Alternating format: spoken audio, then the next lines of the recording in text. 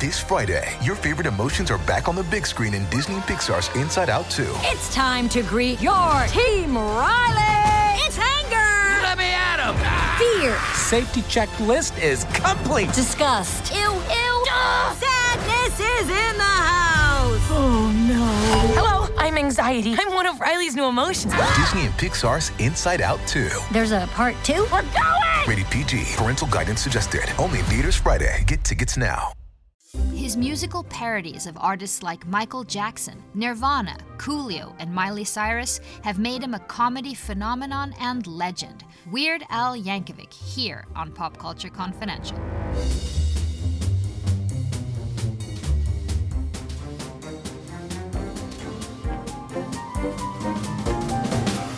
Hey everybody, welcome back to Pop Culture Confidential. I'm Christina Yerling-Biro. Big show this week. We have such a fun conversation coming up with a real icon of American pop culture, Weird Al Yankovic.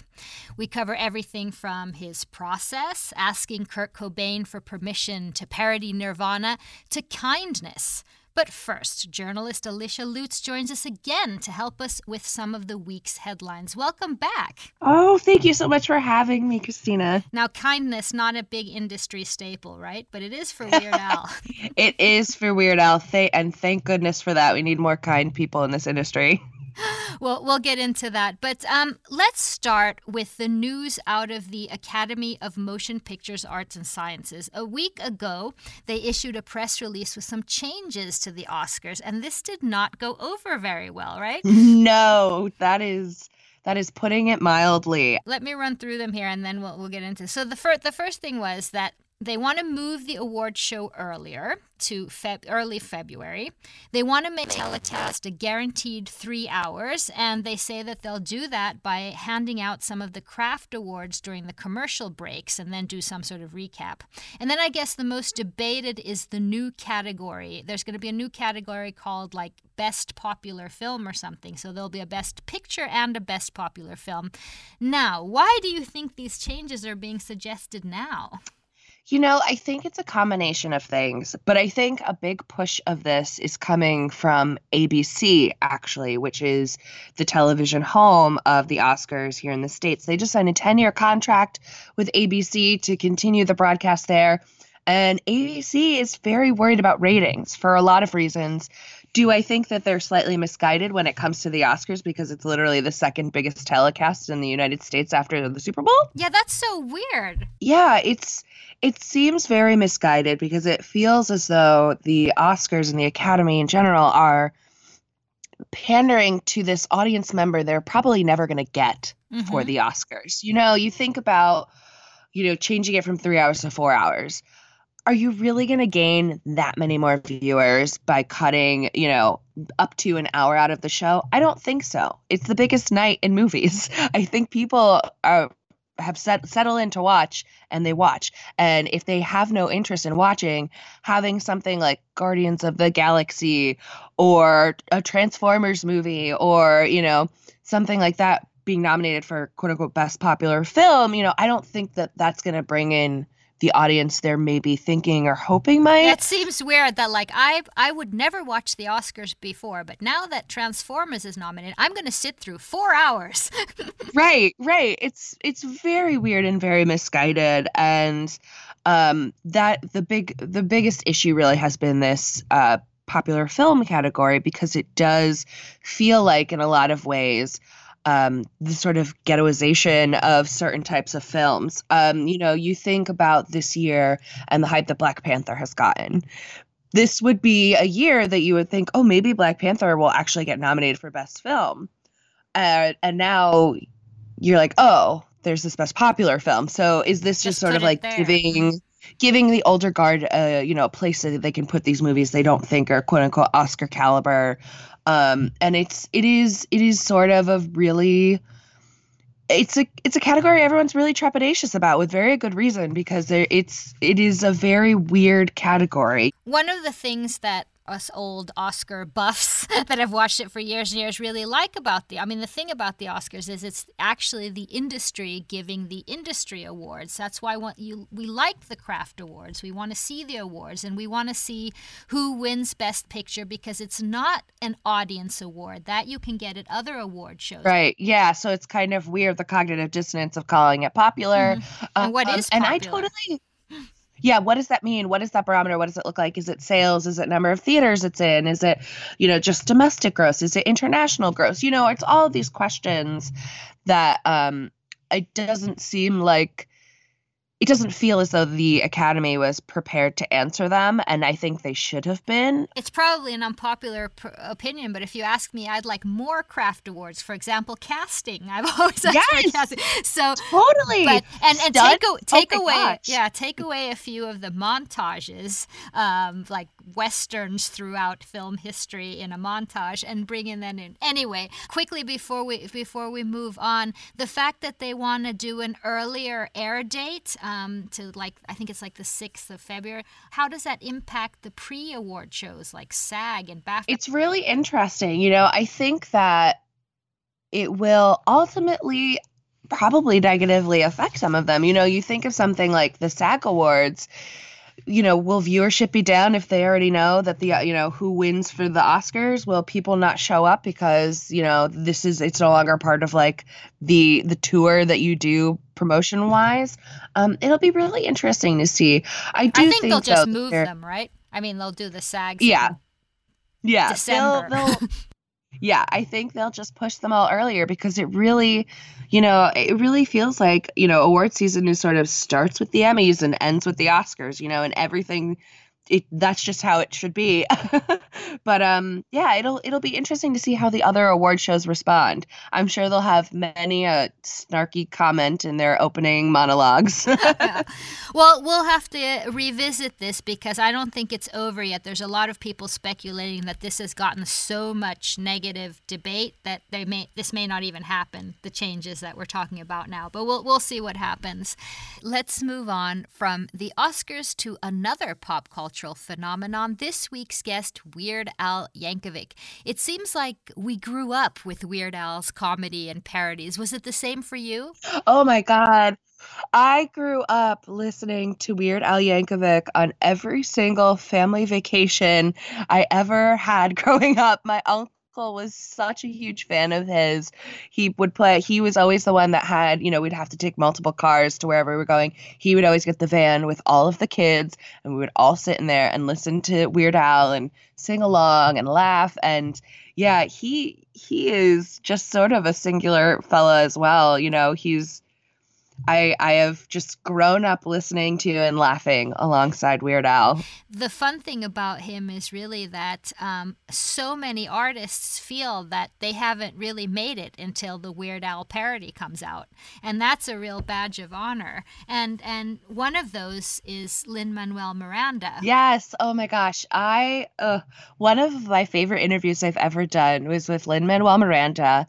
It was right after the election here in the States in 2016. And I was talking to Lin, and I used to host a show called Fangirling. And one of the questions I asked was, what are you fangirling about? And he just lost it over Weird Al. He is obsessed with Weird Al. He loves Weird Al. He was so excited to just be like, oh my gosh, when I met Weird Al. And, he was like, throwing his chill card out the window and all of this really cute stuff. And it was just really, really sweet. And also just kind, nice birds of a feather flock together. Lin is such a kind, generous person. So is Al.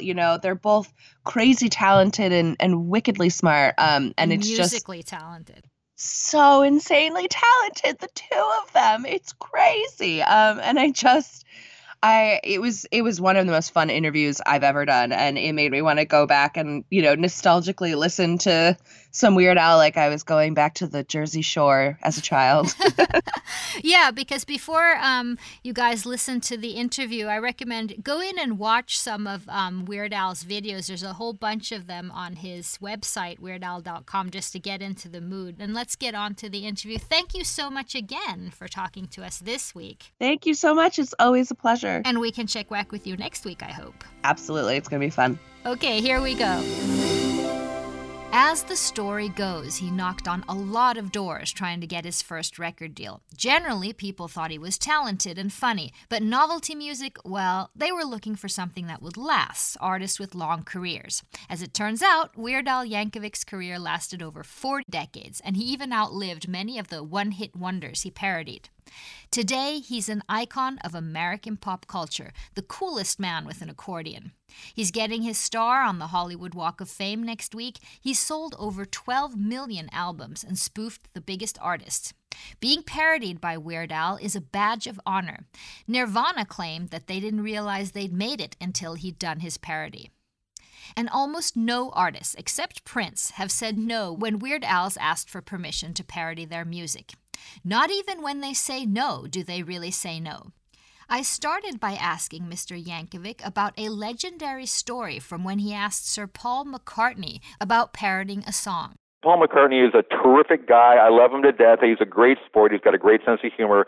It was just this one situation where I wanted to do a parody of Live and Let Die because Guns N' Roses had a hit with it in the 90s. And I would have to go through Paul McCartney. And my parody was going to be called Chicken Pot Pie. Brilliant, I know.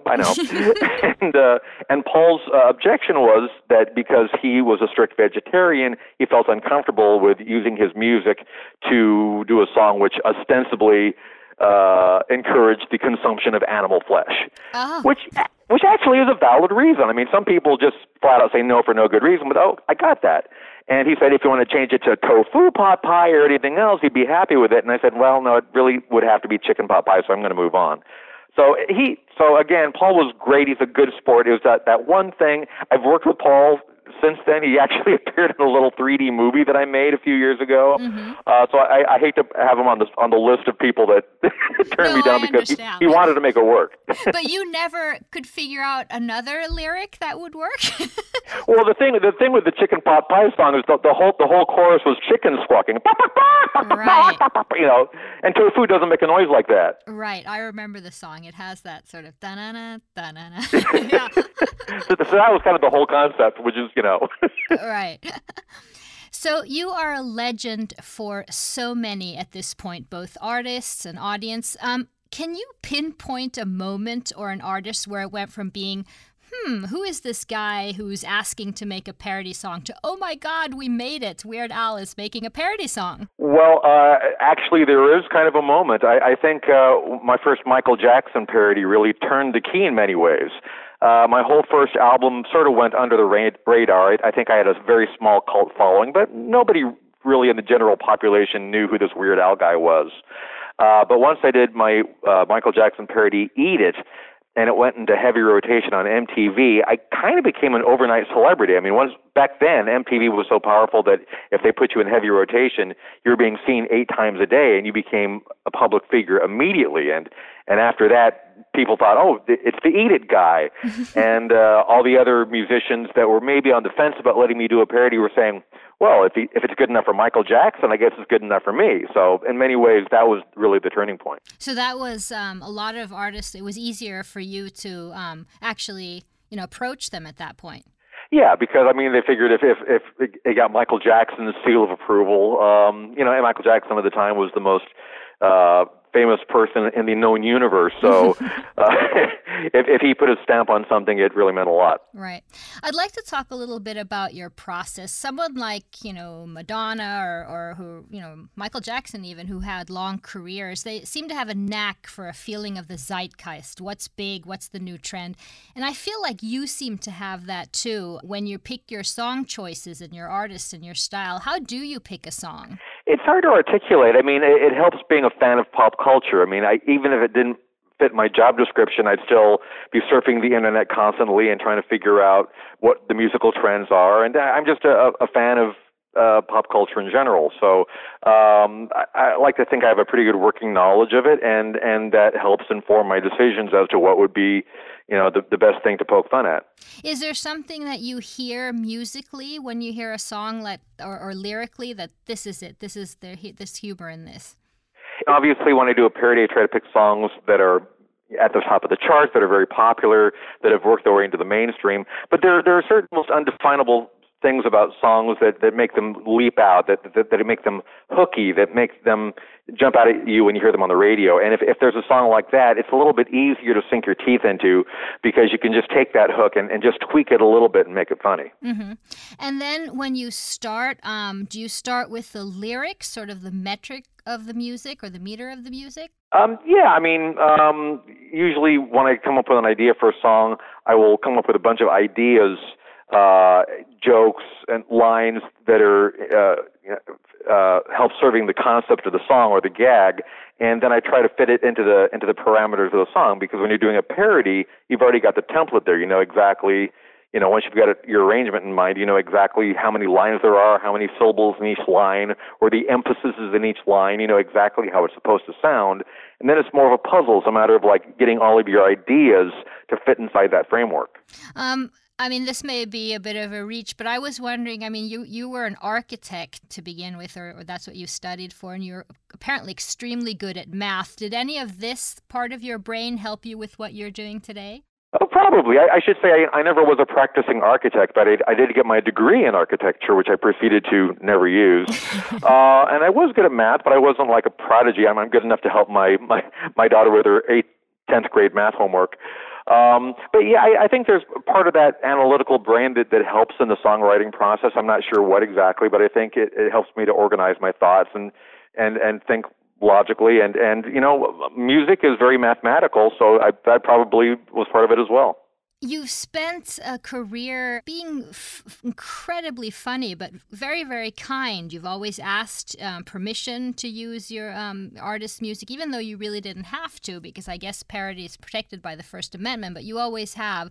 But have you ever had any song that has been offensive? Well, not on purpose. I try not to really hurt people's feelings or to do something that I think crosses the line. I know a lot of comedy does cross the line, and that's fine, but that's just not my personal taste. Having said that, there's probably some language or some words that I've used in some songs from the 80s which have not aged very well, which would maybe not be politically correct or even kind to these days. There's some words that I've used which are perfectly fine and okay for a North American audience, but I found out to my horror that they were considered slurs in other parts of the world. So, I mean, there's always, I've got a ton of things which I wish I could take back or change in retrospect, but I have to live with my history. Has any artist ever been upset with the parody as it turned out?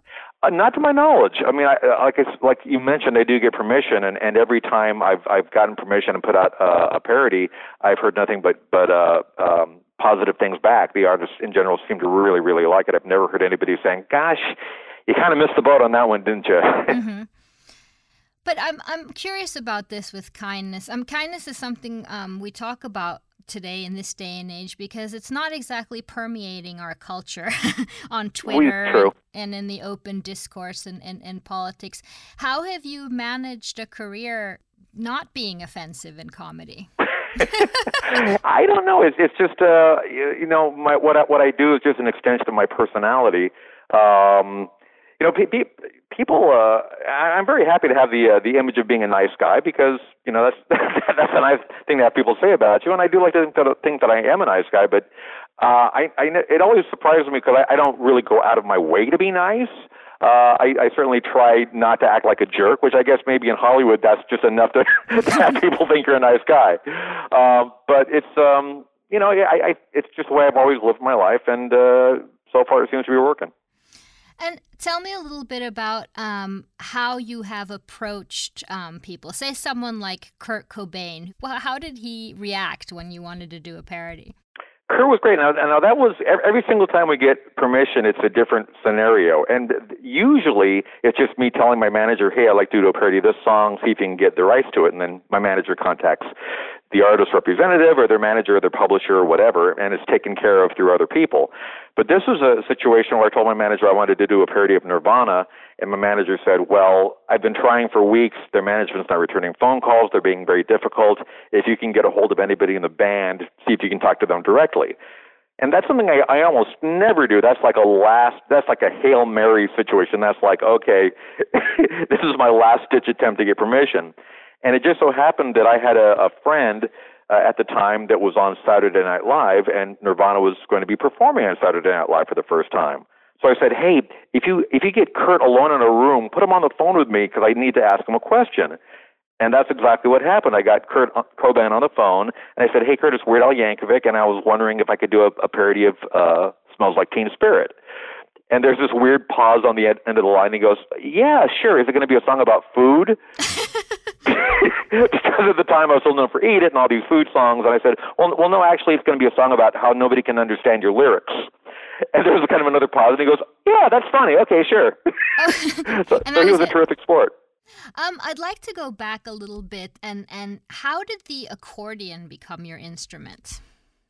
Well, it wasn't a calculated thing. I mean, when I was 6 or 7 years old, my parents had the wisdom to decide to give me accordion lessons for some reason. And do you know I took why lessons they chose the accordion? I I'm a parent don't myself. know. I would never think of the accordion. Yeah, I was a child of the 60s. I guess I'd like to say it wasn't as unhip then as it came to be, but I think it was probably still pretty unhip back then. And my name Yankovic, it was sort of famous in the polka community because there was another famous Yankovic, Frankie Yankovic, who was known as America's Polka King. And we had a bunch of his old 78 RPM records in the attic. And I guess they kind of figured, since our name is Yankovic, we should, go with tradition and have little Alfred learn to play the accordion. And also I think they had some kind of twisted, convoluted logic like, if you play the accordion, you'll never be lonely, or a one-man band, you'll be the life of any party. So I'm not sure why. In retrospect, even though it seems like a really out-of-the-box choice, I kind of owe it to them for making that decision because I don't know if I'd even have a career if I learned a conventional instrument like a guitar because the first attention I ever got from my music was from the disc jockey Dr. Domeno, who said he heard my homemade tape in the mail and thought, this teenager's playing an accordion and thinking he's cool, and there's something really novel about that. I mean, my material wasn't that great or that funny, but if I was playing the guitar, he wouldn't have given it a second thought, but he thought, right. This kid's got an accordion, there's something going on here.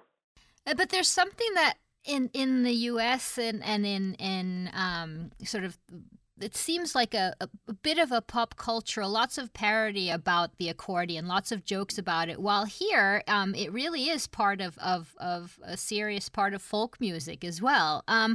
Why has it become like that, do you think? I think in the States, it might have gotten a bad rep because of a show called The Lawrence Welk Show. I'm not sure if that ever made it across the seas. But yeah, no, I've heard of him, yeah. Yeah. So, it was the kind of show that your grandmother watched. I mean, it wasn't a very hip show. And I was a big fan of the accordion player on that show, Myron Florin. But, I mean, the image of the show didn't do a lot for accordion players. It kind of became an unhip instrument. I mean, in the 1950s, accordion players like Dick Contino were sort of sex symbols. I mean, you look at their album covers, and there's Dick Contino with his accordion, and he's got beautiful women draped on his legs. It's really, it's a bit ironic these days. But I think, in the last few decades, I'd like to think that the accordion is making a very small comeback as being hip. I know that a number of alternative bands have used accordions because it is, in fact, a very sensual instrument. It's a beautiful instrument. It's just kind of got this kind of dorky image attached to it now. We talk about your songwriting and your songs, but something that really also has made you such a star is your actual video work. I'm wondering if the digital age is good to you, because it seems like it would be a pretty good transition with the web and the internet, considering how good you are at making videos.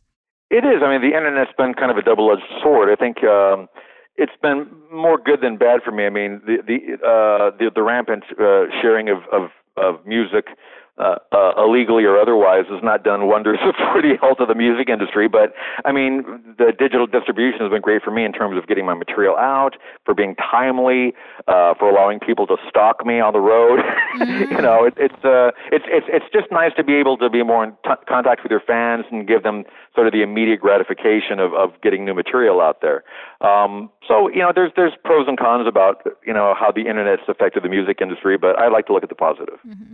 And what about the music? I mean, you're one of the great things about your career is that you've even sort of outlived some of the bands that you've parodied who didn't have much a long career. But I'm wondering how you've seen the music industry change. I mean, for me as a journalist, I've seen a lot of changes as how you're allowed to access to, all the publicity, all the big circus around artists and things. How have you seen changes? I think the biggest change has been in distribution. I mean, obviously the actual music has slowly changed over the last few decades as well, but the most prominent change has just been in the way that people enjoy and purchase or otherwise their music.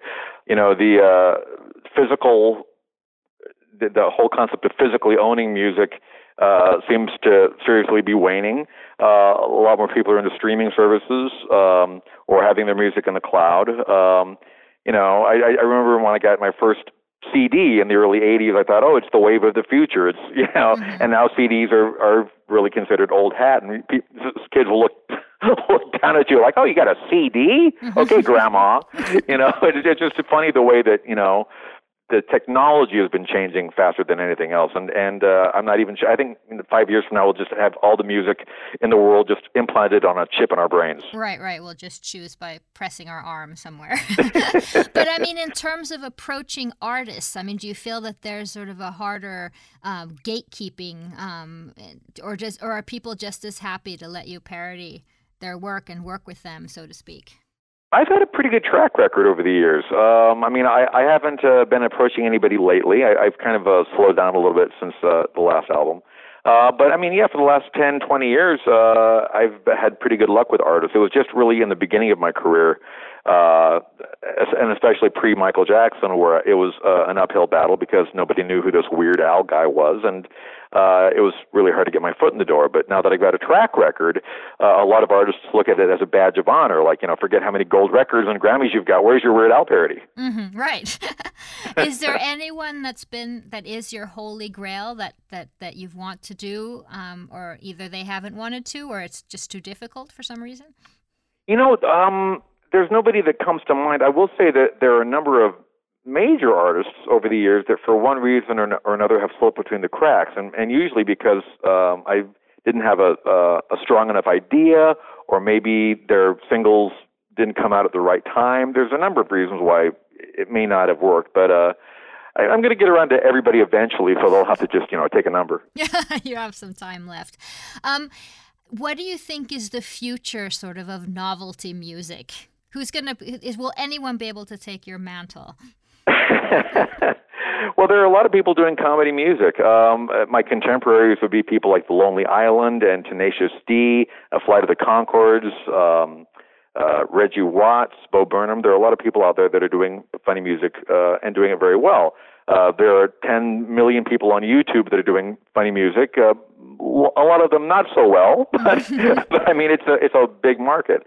And there are younger people coming up all the time that certainly are showing a lot of promise. So it's nice that I kind of feel like we're in a bit of a renaissance or a golden age of comedy music. When I first started out in the 80s, I kind of felt like I was in a vacuum. I kind of had the whole field to myself, which was, I guess, good in a way because it made me stand out, but it was kind of lonely. And now it feels like there are a lot of people that are embracing this kind of material. Right, which must have something to do with the internet, of course, with everyone making their own things and going viral. Well, absolutely. I mean, back when I started, going viral just meant that some radio station, bootlegged a copy of your song and they were playing it on their morning show. And nowadays you can become internet famous literally, in a few hours. Right. It's just so much more immediate, which for novelty in particular, that it's critical. So much novelty music is topical, so having this kind of, digital highway, it certainly makes it easier to get your stuff out there. I know you've been out on an extensive tour. What is next for you? Well, there's the next tour. I'm not at liberty to talk about it quite yet. We're going to be, but we will be touring next year, doing something that is much different than we've done in the past. Again, I'm sorry, I'm not at liberty to say. And I don't know if we're going overseas. I would love to come back to Sweden. I'd love to do another swing through Europe. We had such a blast last time. It's just always difficult to bring the show outside of North America, because normally we have costume changes and props and big screens and computer servers, and it's like a traveling circus. So it makes it difficult to put the whole show on an airplane and fly it around. But we'll see. I'd love to come back. Well, we'll be here waiting for you. Mr. Yankovic, thank you so much for taking your time with me. Well, my pleasure. Thank you. Thank you so much to Weird Al Yankovic. He has a great website, weirdal.com, where you can find all the upcoming news on tours and events, etc. So go check that out. And thanks again to Alicia Lutz. And thank you for listening. Please subscribe to Pop Culture Confidential. And if you have a moment, leave us a rating on iTunes. It's greatly appreciated, and it helps others who are interested in these kind of interviews to find the show. This episode was edited by Tom Hansen, and I'm Christina Yerling-Biro. See you next week.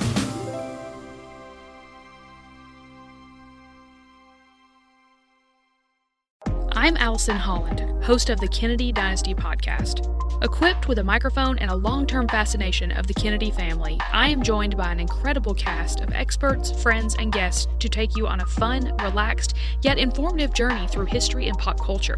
From book references to fashion to philanthropy to our modern expectations of the presidency itself, you'll see that there is so much more to Kennedy than just JFK or conspiracy theories. Join me for the Kennedy Dynasty podcast.